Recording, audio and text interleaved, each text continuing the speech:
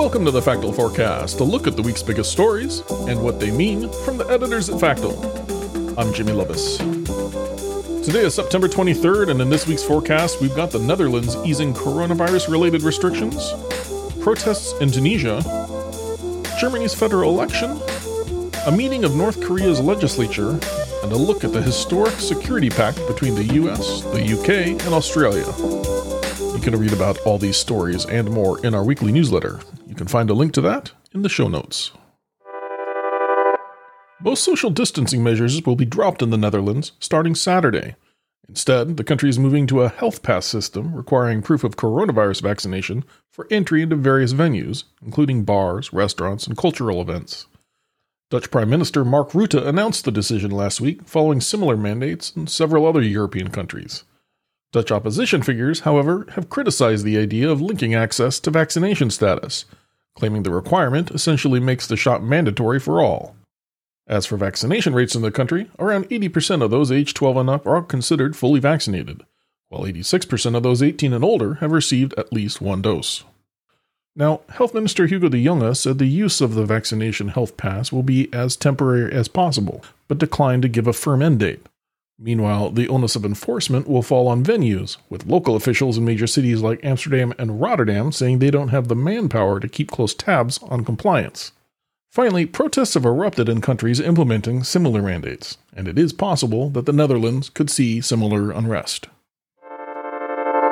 Protesters in Tunisia are planning to hold rallies Saturday after the first major demonstration took place in the capital city Tunis just last week.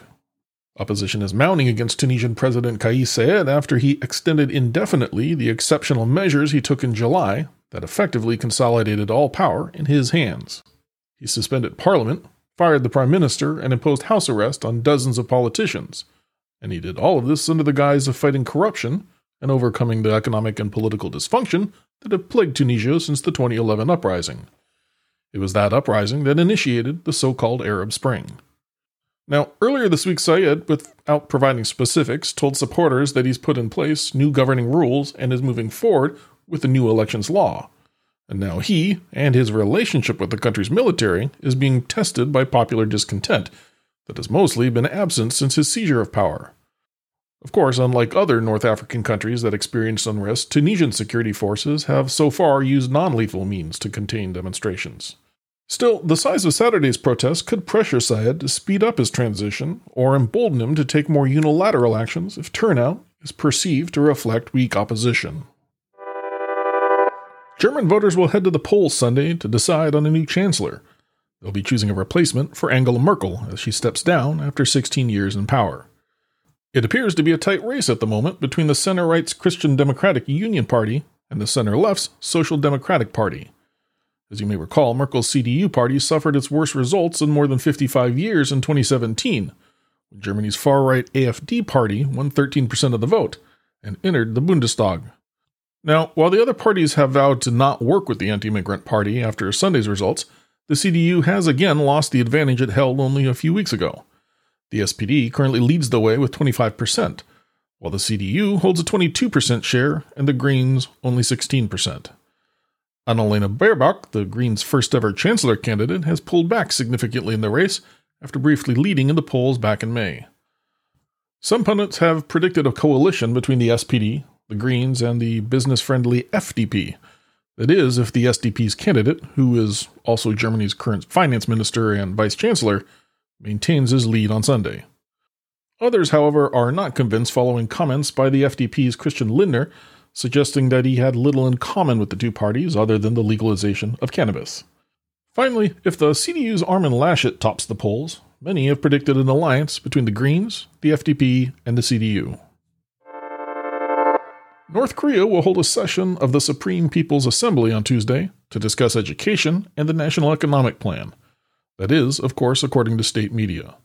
The Assembly's Standing Committee met in Pyongyang back in August to set the session's date and discussion items. The Assembly is expected to address the country's recent emphasis on ideological education for youth, rooting out non-socialist practices and a new economic development scheme focusing on self-reliance after fallout from global sanctions and the coronavirus pandemic. The assembly will also reportedly discuss organizational issues following the recent reshuffle of top officials of the ruling Workers' Party of Korea. Now, despite being North Korea's top legislative body, the assembly does not practice independent decision-making, but instead generally rubber stamps decisions made by the ruling party. Still, analysts say statements and state media reports from the session can often give clues on organizational shakeups, budgetary priorities, and even foreign policy decisions. The assembly session comes at the heels of the country's test of new long-range cruise missiles and South Korea's development of its supersonic cruise missile.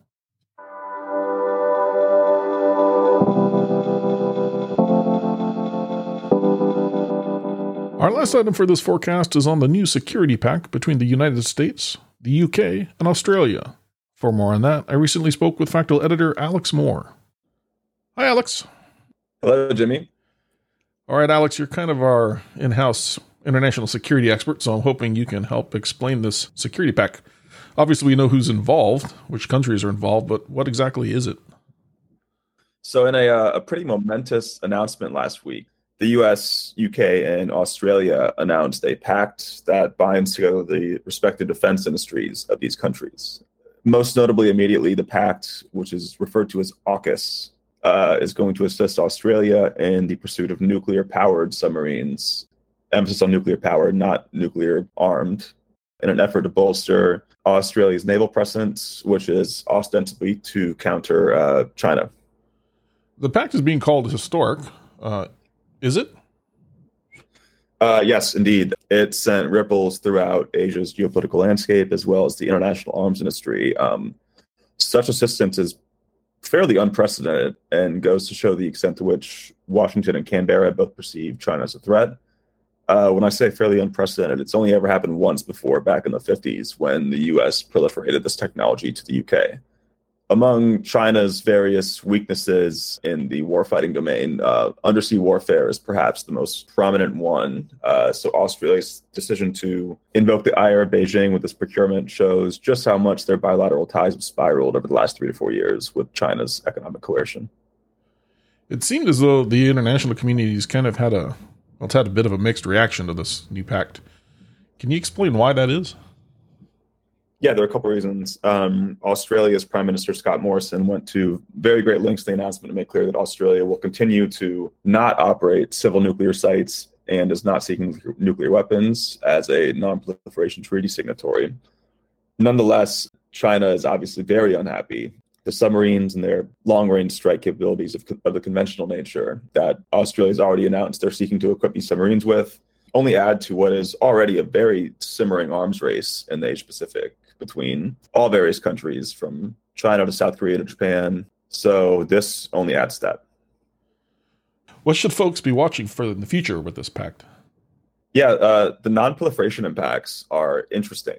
Australia is becoming pretty much the first country to exploit a loophole in the non-proliferation treaty that enables you to operate nuclear-powered submarines on weapons-grade, highly enriched uranium without international safeguards that would normally be in place on such material. So other U.S. allies, notably South Korea and Japan, South Korea, who famously actually had a nuclear weapons program a few decades ago, they could logically ask what differentiates them from China for such cooperation, because those two operate diesel-electric subs. And the U.S. has come out and said that this is specific to Australia, so that could potentially irk the likes of Japan and South Korea.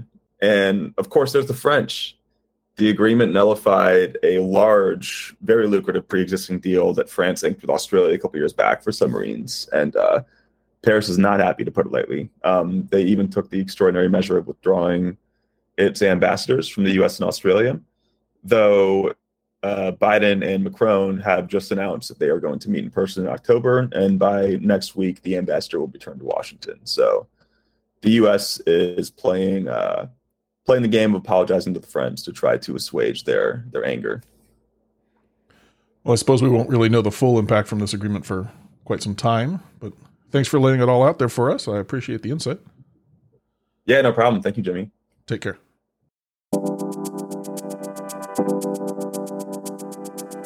Today's episode was produced with work from Fractal editors Joe Vieira, Ahmed Namatala, Laura Vanderbrelli, and Amana Gunawan. Our interview featured editor Alex Moore, and our music comes courtesy of Andrew Gosby.